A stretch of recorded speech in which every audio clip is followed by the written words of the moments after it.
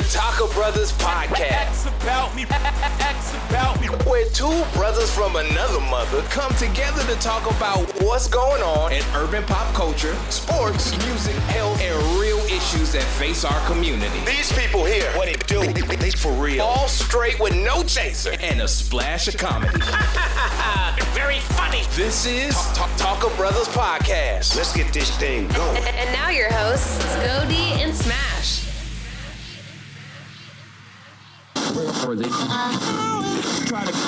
We interrupt your regular scheduled programming to bring you a Talker Brothers podcast short. What's happening, everybody? It's your boy Goldie. And this your boy Smash coming at you. And welcome to another Talker Brothers podcast short. We have a special guest, Charles, on the line with us. What's up, Charles? What's up, guys? How y'all doing? Pretty good, man. Doing good, man. So, Charles, give us a little insight about you and your shows and your background, about what you guys got going over there with your podcast. So we started kind of towards the end of the NFL season this past year as a sports podcast.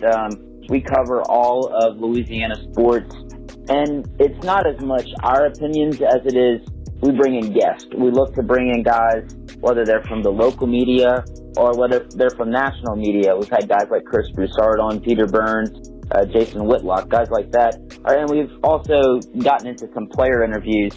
But as football season is coming upon us, there's going to be a lot of football content.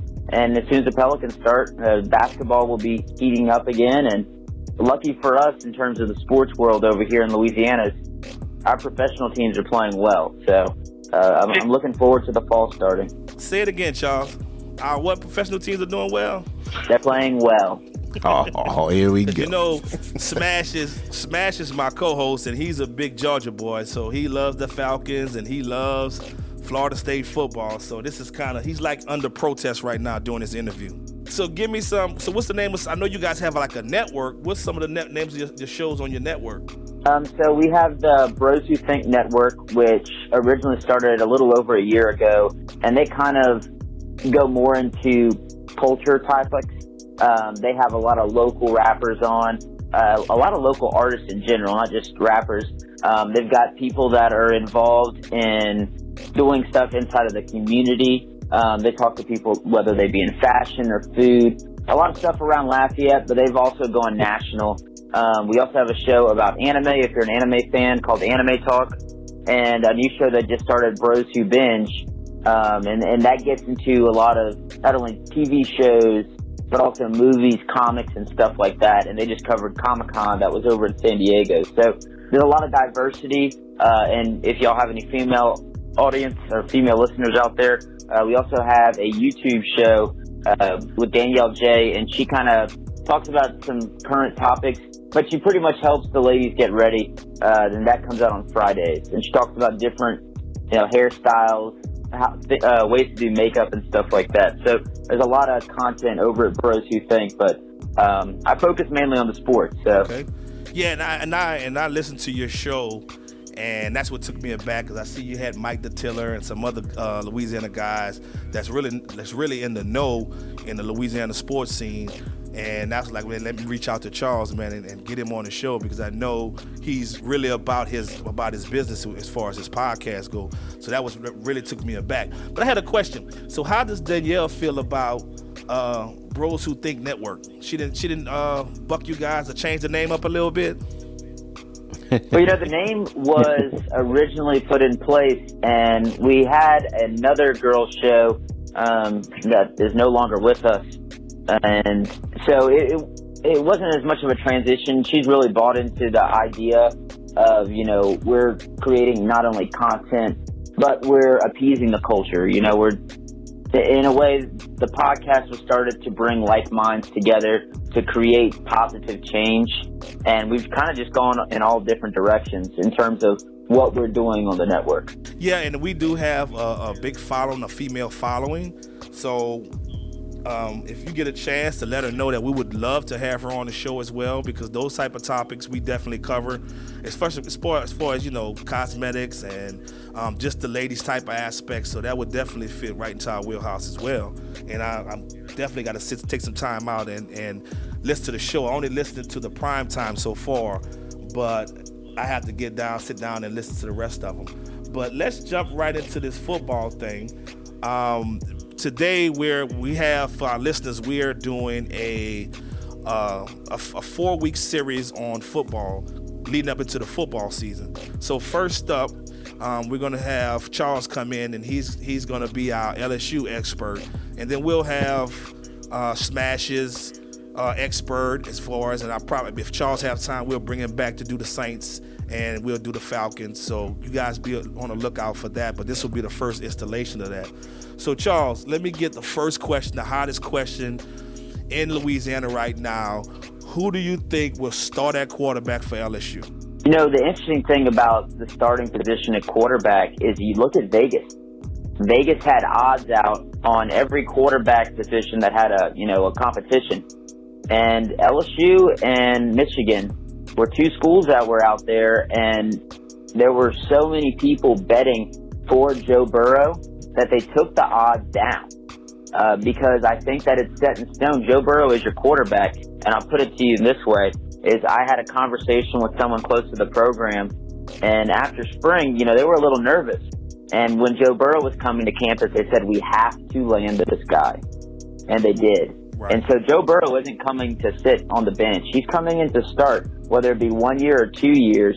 Joe Burrow is your starter over at LSU. So, follow up, how does that play with Brennan and McMillan, as far as, do you think one of those would transfer?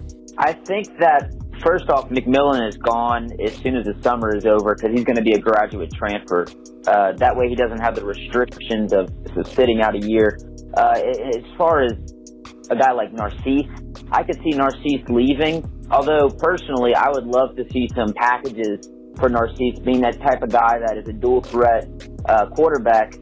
And Brennan, Brennan's coming along. I heard something the other day on the radio, and they said that, if Brennan, when he went into the Troy game, would have won that game, they would have put Edling to the side and groomed Brennan to be the quarterback for the next 3 years. So I think Brennan, will wait his time, and his time will come. But I think Brennan stays. I could see a guy like McMillan leaving as soon as fall camp starts, and Narcisse is probably gone. If not, LSU gets pretty lucky in that situation. Yeah, my take on it, I hope it plays out this way, and it's just my opinion. One of them has to redshirt. I would hope that Coach O would get someone to say, hey, redshirt this year, either Narcisse or Brennan. Redshirt this year, the other one plays backup. Then that way you'll still have 3 quarterbacks actually staggered behind each other. But, in the quarterback want to play now era, I can see what you're saying definitely come true, where one or both actually transfers. Yeah, and that's the way that college football has turned into at the quarterback position. If a guy doesn't get playing time in his first year or two, he's looking to leave and sit out a year so he can play that 1 year and maybe go into the NFL. Personally, I don't think it would benefit a guy like Brennan leaving. Narcisse, it could. Narcisse was a talented quarterback coming out of high school, but he's had the ACL injuries. So you really haven't seen what Narcisse can do in a while, but he was definitely talented before he went down with that injury. Is that good news for you, Smash, or bad news? Nah, I mean, once again, I'm not an LSU fan, but, I respect all the aspects of football. And one question I got for you, Charles, is I know I'm going to throw you a softball first. So I'm going to start off like that. But I know LSU always has a record of having a good running back. So who starts at running back this year for LSU? It looks like Clyde Edwards-Helaire is going to be the name at the top of the depth chart. Behind him, maybe Nick Brissett comes out and shows something that we've been waiting for him to show for years. But I really think that you're going to see something from a freshman coming in. Maybe it'd be a guy like Curry or another running back stepping in. But I could see it being a Clyde Edwards-Helaire backfield with a guy like Curry being right behind him. Okay. And so you really think Helaire is? I mean, I've watched the spring game, and I've watched. I've seen Curry in high school. And I actually like Curry, but Helaire is just, the way they're talking about him, it's like he's so dynamic that he's just, you just can't keep him off the field. He is. His pass catching ability out of the backfield is off the charts. You have to remember, Clyde came after Darius Geis at Kappa Chi. Right. So he's always been behind somebody. This is the first time that he's the guy. He's the dude. He's got to step up this year.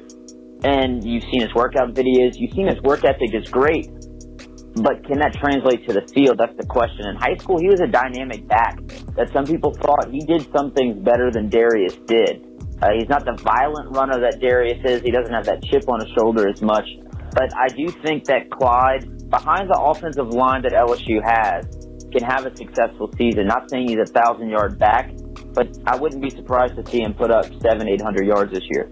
That's huge. That's definitely what we need, because for me, my biggest question marks right now as far as offensive goes, I feel better about the offensive line, and we'll get to that in a second.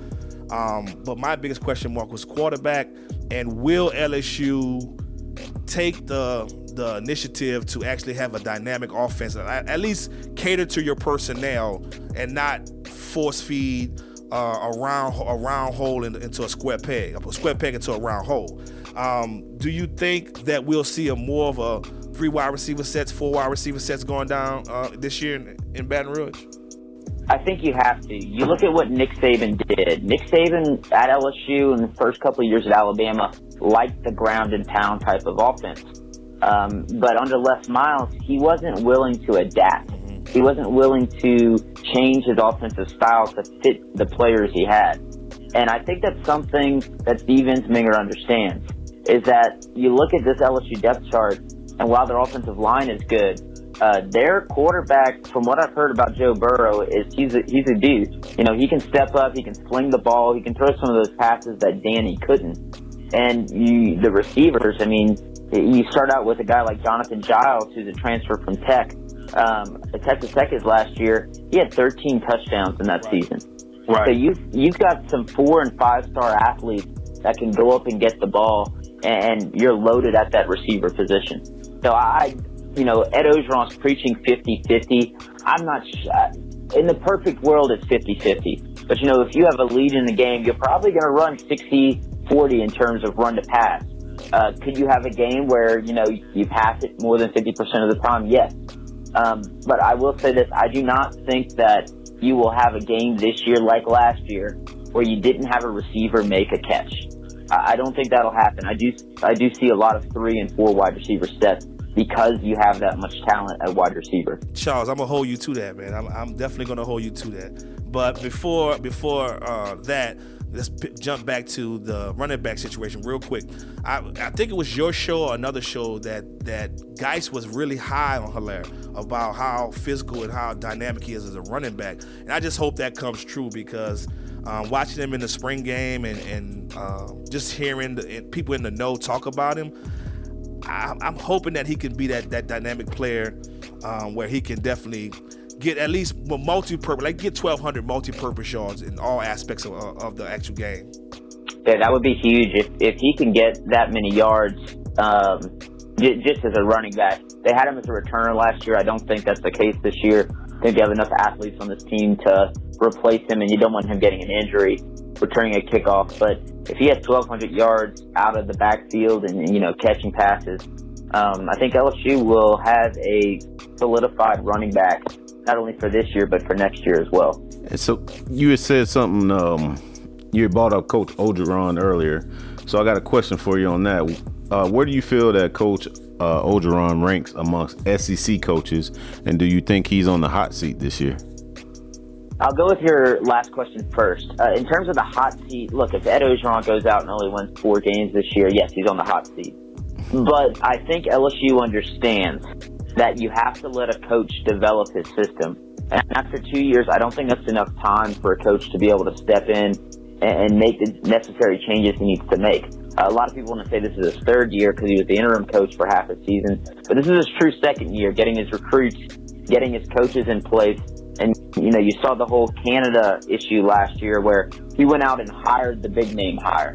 Ed has shown that he's a guy that likes to have guys on his staff that he's comfortable with, that he knows from previous coaching experiences. And that's why he went out and got Steve Ensminger as his offensive coordinator.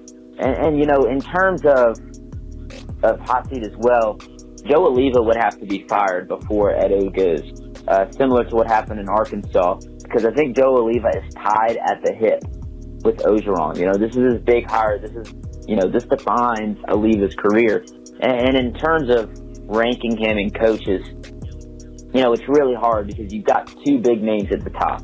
You know, Nick Saban's number one, and no one's even close to him. And I think the addition of Jimbo Fisher at A&M puts him up to number two. I really like Jimbo Fisher. You know, he's got a national title. No other coach in the SEC has that, you know, on his resume. And you have to look at what Georgia's doing with Kirby Smart. Been very impressive, as well as Dan Mullen. Ed Orgeron hasn't won enough games to show as a head coach that he's, you know, number one, number two, you know, with some of these top four guys yet. Does he have the ability to? I think he does. As a defensive line coach, he's off the charts. I mean, Ed is one of the best defensive line coaches in the country. Okay. Will LSU compete in the West? It depends on how they start. A lot of people are making a big play on this Miami game, and I think it's very important. If you can go out and beat Miami, not only does it boost your confidence, but it takes away a game that some people thought they would lose, hurting their record. You know, those big games, that Auburn game is huge. If LSU can go out and steal one at Auburn, then they're looking at an SEC record at 5-0 going into that Florida game, which is also pivotal. The West is stacked. Auburn has a tough schedule, as well as LSU, and you've got teams like A&M that are rising. You've got teams like Mississippi State that has a very good roster. For LSU to compete, they're going to have to upset some people, and you know, one of these other SEC West teams, they're going to have to fall as well. I really don't think you see an undefeated team in the SEC West this year, which bodes well for LSU chances. But in terms of experience, it's hard to say that they're going to compete for the West this year. So you're on record saying that Alabama's going to actually lose more than one game, or they're going to lose at least one game? I think they lose at least one game in the West with the gauntlet that the SEC West is this year, more so than it has been in the past. So with that LSU-Miami game, because that's a big game, and I know that's on y'all's mind, what's your prediction? Who do you think wins that game? It's hard to go on record and say this, but I really think that LSU is going to win this game. It kind of hinders on my superstition, but I think that LSU in the trenches is vastly improved from what they were a year ago to, you know, even 2 or 3 years ago. They've got a lot of depth at the defensive tackle and defensive end position. They've got depth on the offensive line, and they have talent at both positions that, you know, I think outranks Miami's talent. And Miami still has issues at quarterback. People are saying, look, they're bringing a lot of guys back, but they didn't improve their quarterback position. They had the same guy back there in the backfield that had issues winning that big game. So, you know, you look at the game being at Dallas, it's really going to be more of a home game for LSU than a road or a neutral site feel, with the amount of LSU fans that live in Dallas and the proximity to Louisiana that Dallas is. Yeah, and I definitely will be one of those in that number to root the Tigers on.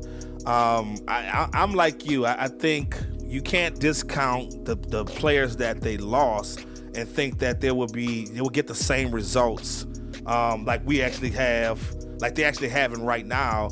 I mean, the previous year, I should say. I don't think he actually duplicates the same results, especially coming out of preseason into a big game like this.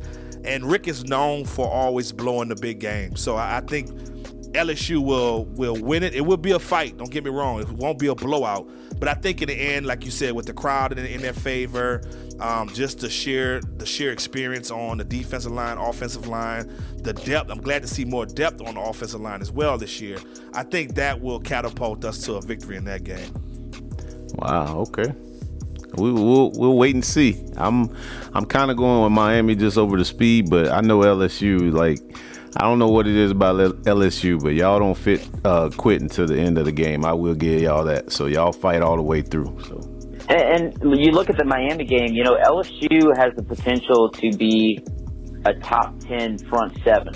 And when you have a front seven like that, it can make up for some deficiencies at that second cornerback position. because, Greedy's back there, and he's, he is the best cornerback in the country. But at that number 2 position, you have some unexperienced guys that are, I think Miami's going to try to attack. But running the ball on LSU this year is going to be a difficult task for any team. And that leads me into my next question. Who do you think starts opposite of Greedy? Looking at what's going on with Christian Fulton, I think is very important in terms of the depth chart for that second cornerback position. If Christian Fulton can get cleared by the NCAA, I could see him starting at that second cornerback position. But if he doesn't, I'm really looking at a guy like Kerry Vincent to step in, as a sophomore, and show that he has the ability to lock guys down. Do you think Netherly gets any playing time in the secondary, or you think he's still in that learning curve situation? I think he's in the learning curve. There are a lot of guys that are going to be ahead of Netherly this year, whether it be a guy like Kelvin Joseph, who Aranda has been raving about. You can't forget about guys like Jontre Kirkland and the transfer in Terrence Alexander, too, that came over from Stanford. I just don't see Manny Netherly getting that much playing time. He's athletic, but transitioning from wide receiver to cornerback that late in your career, especially in college, is really hard to do. Lucky for him, he has one of the best defensive back coaches out there to focus on him. But I really think this is Kerry Vincent's spot at that number 2 spot at cornerback. And I'm actually in Houston, so I've been to several of Netherly games. That's why I asked about it, because he's such a dynamic player. Watching him play in high school, go from cornerback to safety to wide receiver, play quarterback, and he could turn the switch on and off at a drop of a dime. So athletically, I know he's there, but I'm like you. I think mentally he's just not ready to compete at this level. But I'm with you. Vincent is. I definitely want to see Vincent. If folk could get cleared by the NCAA, that should be one heck of a nickel package LSU putting on the field. So then, sticking with the defensive side of the ball, who do you see starting on the defensive line? I think it's pretty set in stone that Braden Fehoko, Rashard Lawrence are starting ends on this team. And Edwin Alexander right now is your starting nose tackle. But I've heard a lot about Glenn Logan making some play for a starting spot. Ed Ogeron has been talking very highly on Logan and even said that he's pushing for a starting role. But your 2 guys in Rashard Lawrence and Braden Fehoko, we all know what Rashard Lawrence has in his tool bag. He's one of the top defensive linemen in the SEC. And a guy in Braden Fehoko that transferred from Texas Tech, what they were saying from practice last year is he was taking on double teams and sometimes requiring a third guy to block him, that he was that disruptive along the defensive line. I really see a lot of depth, too, behind those guys, too. But your starting 3 are going to be up there with the best starting defensive line in terms of the country, not only just the SEC. I hope so. Charles, I'm holding you to this, man. You're giving me some good – you're making me feel good, Charles, going into this season. You're making me feel real good. So how do you think – like I spoke on it before, I think offensive line-wise, I think we're experienced, and I think we have better depth. What's your take on it? I think for the first time in a long time, you have true tackles playing tackle. Under Les Miles, you saw him kind of go away from that. He recruited more of guards and had the best guards switch out to that tackle position. And 2 guys in Sadiq Charles and a guy like Austin Deculus. Those are big boys that can play the tackle position.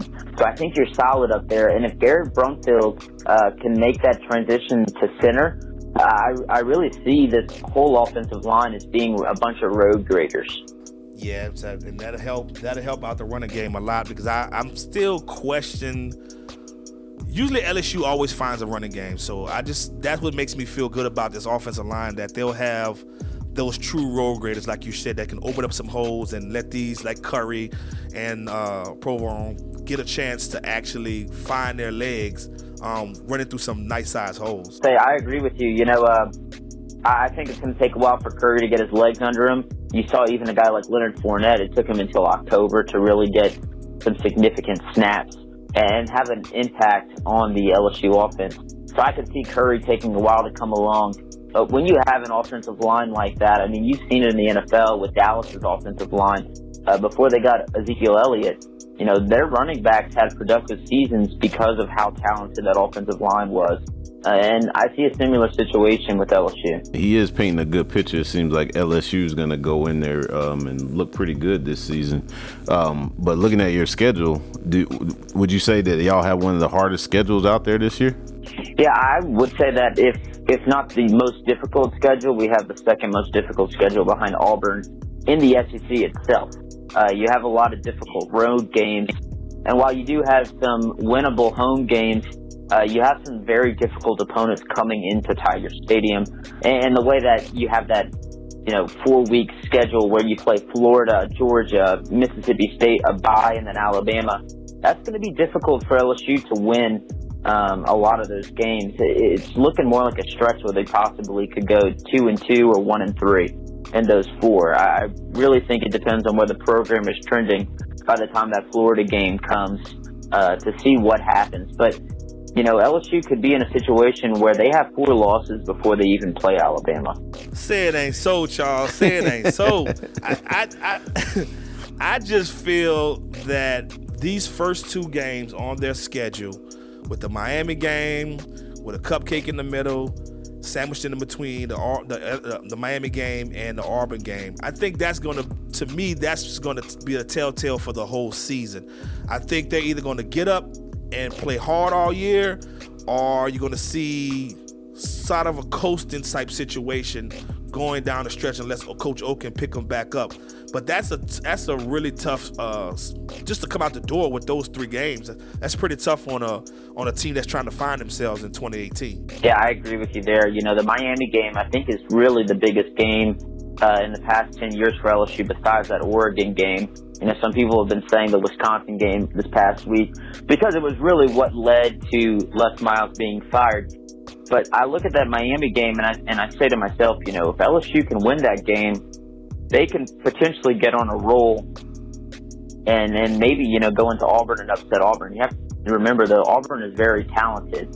So if LSU loses that Miami game, I can't, it's very difficult for me to see them going out and beating Auburn. And in a situation like that, you're 2-2 after your first 4, and you start SEC play with Ole Miss, Florida, and then, you get into that gauntlet of Georgia, Mississippi State, and Alabama.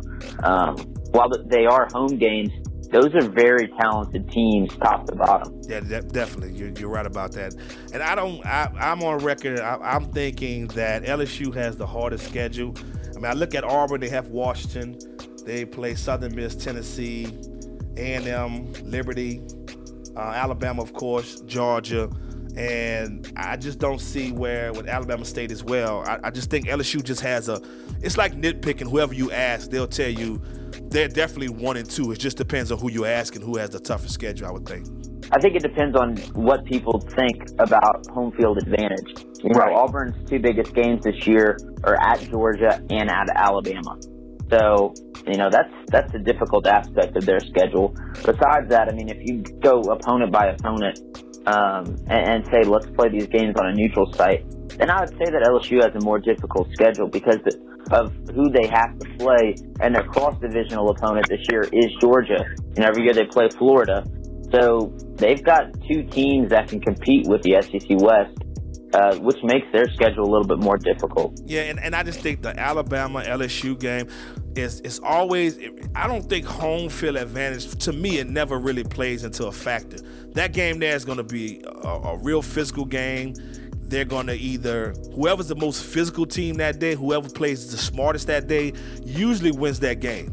But Auburn – like I know, Charles, you go down into Auburn, which makes it a very, very difficult game because we always see year after year, there's always some kind of questionable call that happens down in Auburn to Jordan-Hare where we don't get that call, and that'd be a pivotal turn in that actual game. Yeah, going into Jordan-Hare is one of the most difficult places LSU has to play year after year or every other 2 years.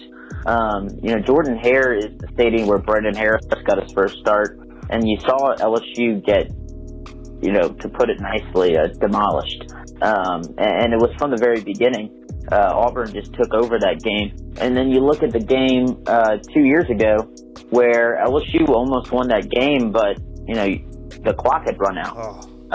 So, unfortunately, they lost. While every LSU fan thought they won, and myself included, that was part of the reason why Les Miles got fired, is that game, losing that game. Going into that game, if you remember, Gus Malzahn and Les Miles were both on the hot seat. Yep. And it was really the game for their job. And after LSU lost, Les was pretty much out. And Gus Malzahn kept his job. And look, Gus is around, and Auburn this year thinks they have a chance to win the West. I agree with you. And I remember me and my family sitting there watching the game, man, and they threw that touchdown in the back of the end zone, and we just celebrated. It just took the life out of us. And then I instantly knew that he was fired. That was a game for who was going to get fired. And it kind of funny. That was a real funny season because it turned back around again. Remember when Sumlin was on the hot seat? Whoever won the LSU Texas A&M game was on the hot seat. So that's how tumultuous the SEC is. And I don't discount Auburn. I don't discount Alabama. I don't discount the teams in the West because any one of those teams can come up and bite you. I kind of look at Georgia as kind of smoke and mirrors. How will they will replace all of those starters that went on to the NFL and got drafted? You just don't plug those guys in. The starting quarterback Fromm is hurt now. Will he come back 100%? So I don't really think Georgia, to me, will bounce back the way that everybody predict them to bounce back on paper. Yeah, Georgia has a lot of guys to replace on the defensive side of the ball as well. And a lot of people are playing that Georgia, is this loaded team again. But they have to, people have to remember that Georgia lost a lot of talent to the NFL this year. So replacing that talent, I think it's going to be difficult. I think, offensively, bringing their quarterback back, I think they will be fine in terms of the passing game. But you also have to replace your running backs. So Georgia has a lot of turnover on their roster. It just depends if LSU can get them early enough on in the year where guys aren't, prepared for that game. Because, playing in Tiger Stadium is very difficult for any team. And I think that the crowd is going to be pretty amped up for that Georgia game. Hopefully LSU is positioned where they're, 5-1, 4-2 or something like that. So the fans do show out for that game. And if that's the case, then I see that Georgia game being a lot more difficult for Georgia than people are saying right now. With that, with Georgia, rebuilding, and you already saying that y'all are going to lose possibly a couple games in the beginning, what do you feel that LSU's final record would be overall, and then where would they fall in the SEC as well? Hey, man, it really depends on that first game. If they can win that first game, then, going into that Florida game, I see them as being a team that is 4-1 and going into Florida and beating them. And then you're 5-1 going into that Georgia game. And once that game comes, anything can happen. I still find it hard. A lot of people are saying Mississippi State is talented. And while they are, they have a new coach. And their new coach isn't Dan Mullen. I think Dan Mullen is a heck of a coach. Just couldn't get over the Mississippi State hump.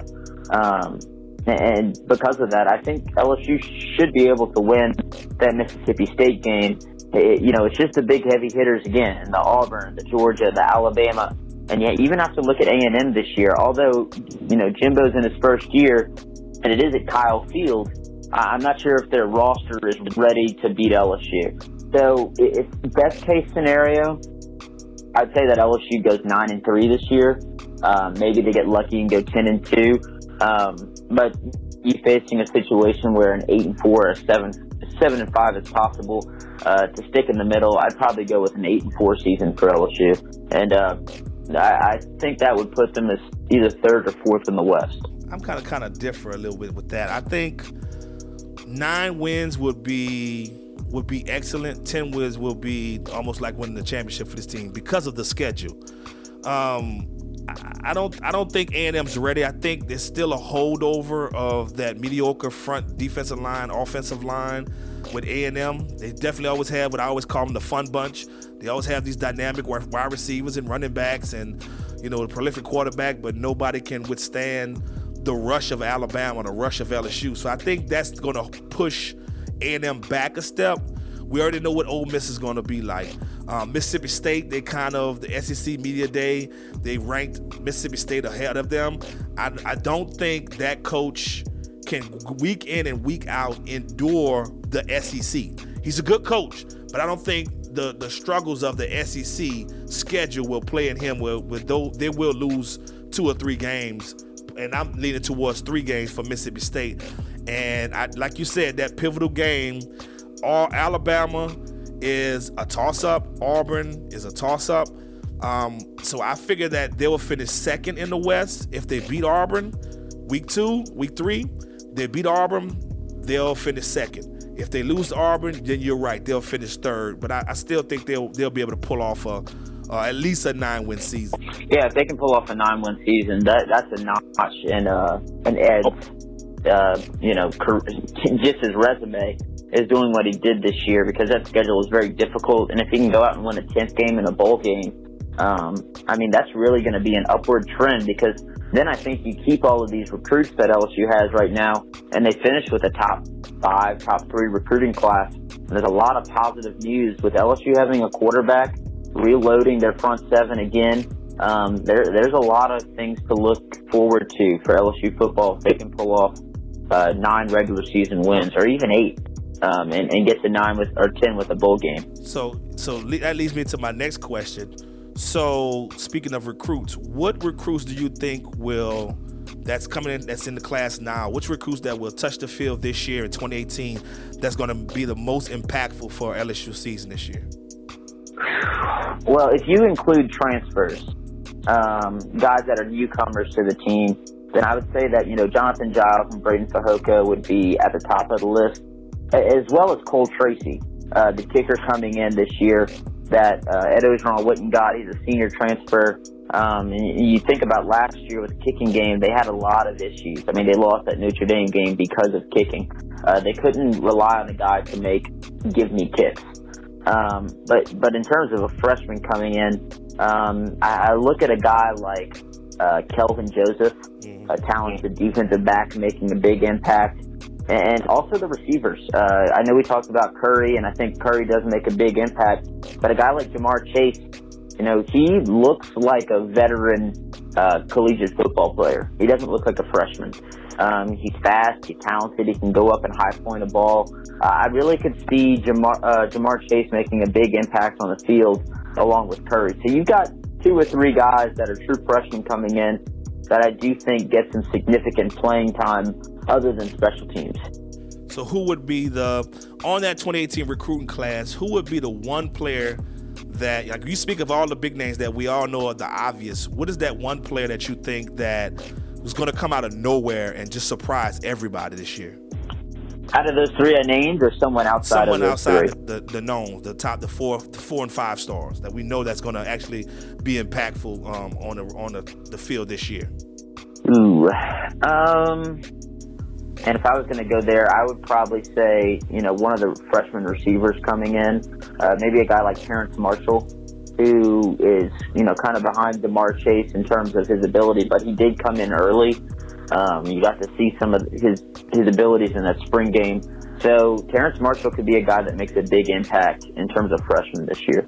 So you're saying that you think Terrence Marshall is less polished than Jamar Chase at this particular moment? I would say that, you look at Jamar Chase and his abilities, I think make Jamar Chase a guy that can pass up some of these juniors and seniors that are on the team at the wide receiver position. Quicker than a guy like Terrence Marshall. Look, Terrence Marshall has all the abilities, but he is coming off of an injury. You have to remember that as well. And that's true. Yeah, I didn't take that into account. You're right about that. And for me, I say this name over and over again. I just think Chris Curry is going to wow us all. I think between him and Hilaire and Provine, I think he's the one that I see. He's 5'11", 200 pounds, has that chip on his shoulder, runs a little violent, and he can break away.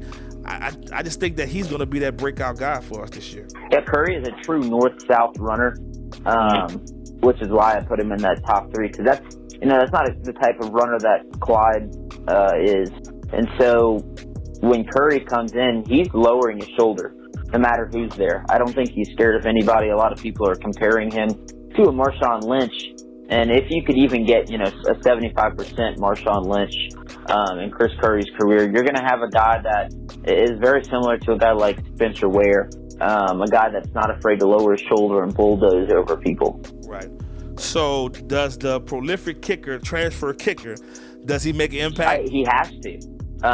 You had missed extra points. You had missed field goals that were inside of the 30. You had a lot of issues at kicker. You rotated your kickers. You tried to find an answer, and you couldn't find one. Cole Tracy, from what I've seen, the guy can hit 50-yard field goals from the practice field. I'm not sure if the two guys you had before Cole Tracy showed up could have knocked a 50-yard field goal down. So this is, and this may go, sometimes this gets lost on people on the special teams game. Who will be the kickoff specialist? Will we see time in and time out balls falling short of the end zone this year? I could see a guy like Cole Tracy being your kickoff specialist because he has the leg to do it. Last year you had a guy that had issues getting the ball to the end zone. He kicked the ball out of bounds a couple of times. So hopefully we don't have that situation again, because you could see people booing if that happens whenever we go to kick the ball off. Yeah, that just irked me all year. I was like, this thing is going to fall at the 10, and it's short every time. So what do you think about this recruiting class that he's got? Because it came out of nowhere. We're all scratching our head like, man, are we going to make a move up the chart? And then all of a sudden, boom, after the summer camp, just like everybody was just jumping on board. The hot thing for LSU this year was that we want to join the Tigers recruiting class. Not commits, but recruits were saying, man, what's going on with LSU? They're the hot team. And if you want to go over there, you better go fast, because they're running out of spots for guys to join this class. And it really starts with, a big guy, Cardell Thomas, a 5-star. He's ranked, according to 247, as the number 28th player in the country. You go and you get a guy like Derek Stingley, who has all the intangibles, looks just like a Patrick Peterson coming out of high school. So you have a very talented recruiting class, and you have to commend Orgeron for this. We talked about Les Miles not wanting to go and get offensive tackles, and that was a position of need. Les didn't always address positions on the depth chart that were thin, weak, or needed some upgrading. Orgeron has gone out and done that. Cornerback was an issue going into this year, and I could see LSU having 6 cornerbacks in this 2019 class. They still have some talented guys that they're looking at, or more so looking at them, and 2 receivers from north of Lake Pontchartrain, and Devontae Lee, and I'm trying to think of the other guy's name. I'm pulling it up right now.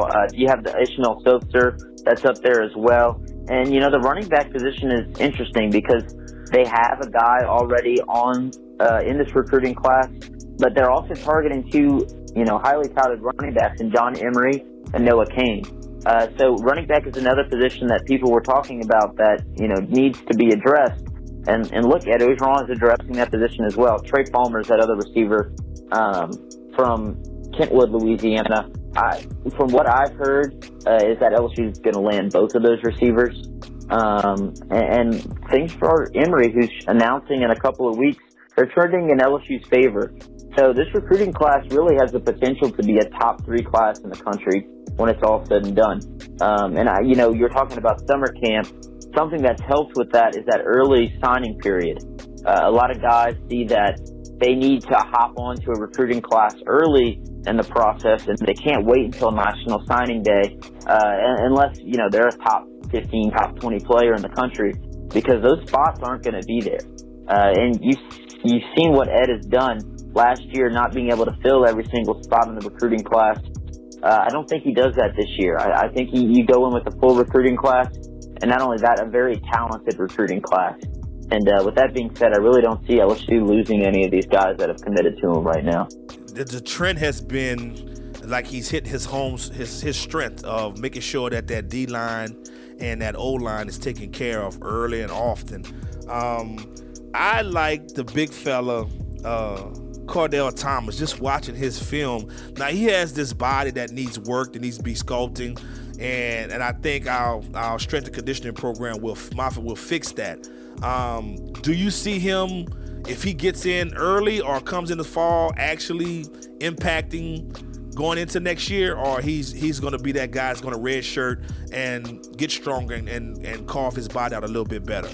You know, I actually had Cordell Thomas on our show a couple of months ago, and I asked him, I said, you know, you're working to get there early. He's like, you know, I'm working on it right now. I'm trying to get the classes dealt with so I can get in there in January and work out with this program and participate in spring drills. And if he does that, you could see Cordell making an impact as a freshman, whether it be that extra lineman that comes in. But, you know, I really don't see him being a guy that takes a red shirt. I really think he gets some playing time early on. And his ultimate goal is to get to the NFL. So with his talent and, you know, all the videos we've seen this summer from him, if that translates well to the college game, Cordell's probably going to be gone after 3 years. So you need to use his ability, you know, as much as LSU can. But you have to remember, too, LSU does have a lot of depth on that offensive line. So he's going to have to work to get a position, but I know he wants to be starting as a freshman. Yeah, he has such a mean, nasty streak. I just can't see just that demeanor. I just see it. You love that to see that in the lineman, and I hope he does play often and early. It looks like y'all got like the number one linebacker that's probably projected to go in the draft this year. Who is what's your linebacker core at LSU looking like this year? You know, the front seven in a whole is the strength of this defense. And you look at linebacker positions that, you know, we're talking about positions that have been weak and getting addressed. Linebacker was a position that was addressed very well with the LSU coaching staff through recruiting. Devin White, I mean, he's getting all these preseason accolades, being put on this watch list for all these awards, and deservedly so. You know, before last year, people were saying, where's Devin White? Where's this guy that we recruited that's supposed to be, you know, be this animal? And last year he comes out and he is the tackling machine. The offense will, the defense will funnel the ball into Devin White because he can make those tackles. And not only Devin White, but you look at guys like Jacob Phillips, a 5-star recruit. He has just as much ability as Devin White. Both guys are fast. A guy like Michael Divinity is also a speed guy. And with LSU running a 3-4, you have to talk about a guy like Calavion Chasson, who's going to be coming off the edge and is just like a guy like Arden Key. But some people say he's quicker. I'm not sure if he has the size yet to be able to make a lot of impact in that pass rush, but he definitely has the speed to be disruptive. So I look at the LSU linebacker core, and not only the top 4 guys, but even back behind them. And, you know, some guys that LSU got that are going to be sophomores, some guys they got under Ed Ogeron, his first recruiting class, are going to be, you know, chomping at the bit to get some playing time from your 4 starters that are set in stone right now. So I look at LSU having, you know, a top 3 linebacker core in the SEC this year. So do you think, does Jacob Phillips play a big role this year? Because including the other 2 guys that came behind him, do you think they play a major role in supporting the starters? You know, I think Jacob Phillips is a starter this year. I think he's your starting middle linebacker this year. And, you know, guys behind them, I look at a guy like Patrick Queen. You look at a guy like Tyler Taylor. Those guys, and even a guy like Andre Anthony, those guys are chomping at the bit to get some starting time. And, you know, if they get any playing time, you see the guys like that stepping in and taking advantage of their opportunity and, you know, maybe pushing one of these starters kind of out of the way. But, I mean, your top 2 guys right now are Jacob Phillips and Devin White. And to me, that's pretty much set in stone. Where does that put Ray Thornton and Andre Anthony? It's like Andre Anthony was like this freak, and I just thought he just reminded me so much of the Key. He reminded me of him. I don't understand why he hasn't propelled yet into that dominant role like I thought he would. You know, the thing that Andre Anthony faced is he was playing behind great guys. You see him behind Chasson this year, or Chasson. and that's where he's going to be this year. But Andre Anthony's going to get a lot of playing time. That's going to be a position that I think is rotated. So expect a lot of impact from a guy like that from your Buck linebacker position. So basically, in your eyes, the defense will carry this team this year? I think so, because you don't know what Joe Burrow's going to do. You don't know what Ensminger's true offense is going to look like. And there's a lot of unknowns. The front seven is nasty. It could be the best in the SEC, if not, one of the best in the country. And I really think that this defense has all of the makings to be a true top 10 defense in college football. Now, will the offense, be able to be, per se, average? That's the big question. But if the defense can stay off the field, the offense doesn't have these drives that are 3 and outs or short drives and gets the defense some rest. I really see this defense being one of the best in the country. I agree. I just think, for me, the 2 keys for this three keys for me would be quarterback play, coaching staff playing to their strengths, and that defense stepping up and being the force that I think that they will be to carry us over, get us over the hump until Burrow gets into that groove of being an SEC quarterback. Because I don't care what anybody says, it's different playing in the SEC versus playing in any other conference. It's just brutal. So I think once he gets his sea legs in that regards, I really think it's 9 and 10 win season. I really think so. I don't think it's a national championship team, but I think 9 and 10 is a fair number.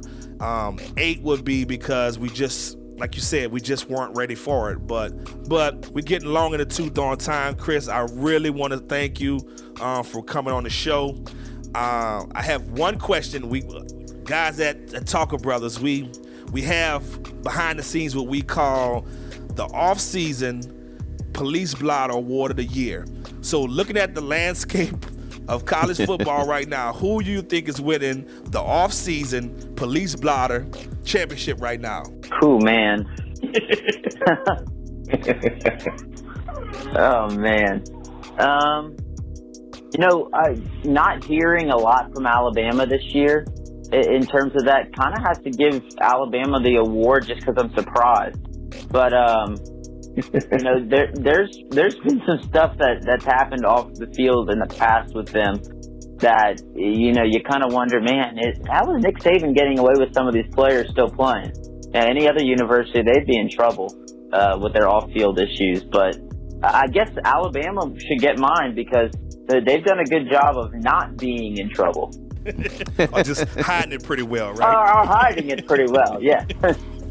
Well, for me, right now, my leading candidate for the off-season Police Blotter Award is the Florida Gators.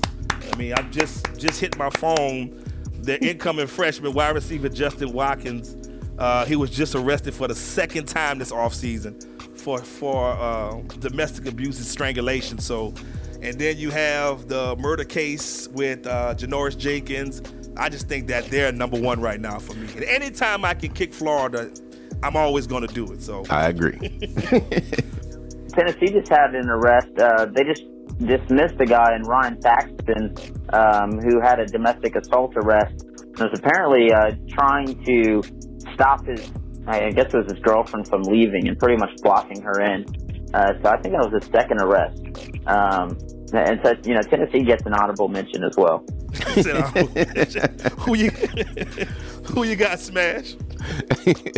I got Florida. I got Florida all day, every day. Yeah, I hate them with a passion. So, is there a little bias in that? We both agree that we hate Florida. So, because he's a big Florida State fan. That's why y'all can see me putting on the purple gold or rooting for y'all this year when y'all play Florida and Texas A&M.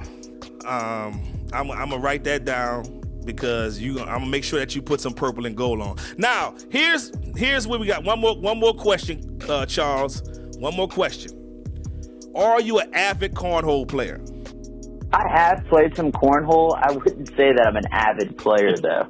I do think, cornhole is one of those games where you're required to hold a drink in your hand, whether it be your right or left. I don't think it really matters. And I think that cornhole is a game where you get a nice little buzz going. I think you get better at cornhole.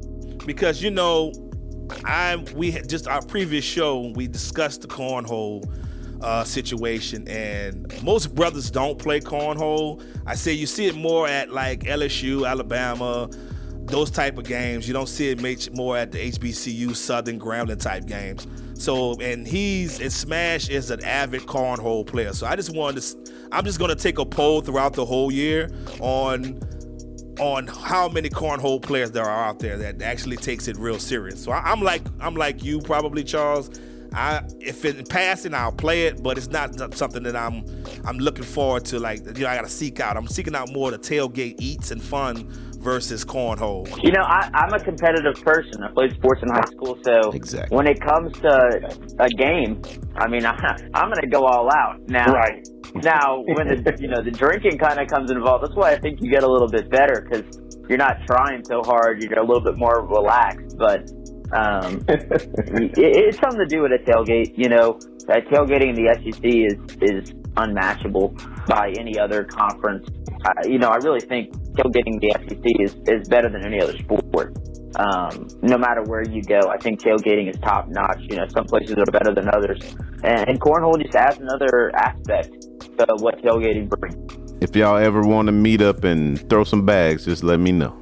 Could use some practice. So I have to give you a We'll link up at some point in time this season. My schedule permit. I definitely want to get down to Baton Rouge and get some games. I definitely want to link up with you guys and talk shop a little bit more in person. For our listeners that want to reach out to you guys and listen to your show, where can they find you? For the sports show itself, you can find us on Twitter at PrimetimePod BWT. You can find the Bros Who Think Network at Bros Who Think on Twitter, Facebook, and on SoundCloud. We're also on iTunes under the same thing, and we should soon be on Google Play, Spotify, and Podbean. And as well as the YouTube channel for you ladies listening. You can check out Danielle's stuff on our YouTube channel, which can also be found at Bros Who Think Network. And Bros Who Think has no spaces in between them. Any closing words there, Smash? Yeah. I just want to... I was going to come out and attack you real hard because being an LSU fan, but Charles, when I started asking you the question... I'm surprised he didn't, man. He let you off easy, Charles. It's because he knew his stuff, man. If you have a burning question, you can go ahead and ask it. If you have a really difficult one, I can answer it for you. He's on a non-drinking binge right now, so he's not drinking. So I think he's just not being himself right now, because I figured he was going to come out smoking, give you all kind of crazy questions. But he took it easy on you. I'm surprised. Mama always said, be nice to your guests so they come back. So I want him to come back, and then the next time I'm going to make him feel real at home with the questions, and then we'll see what's going on.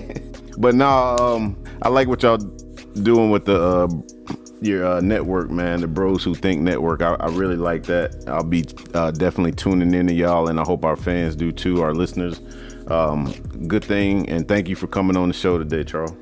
Yeah, thank y'all for having me. So with that being said, much love, and we out. You've just listened to a Talker Brothers podcast short. Now, back to your regular schedule programming. Peace.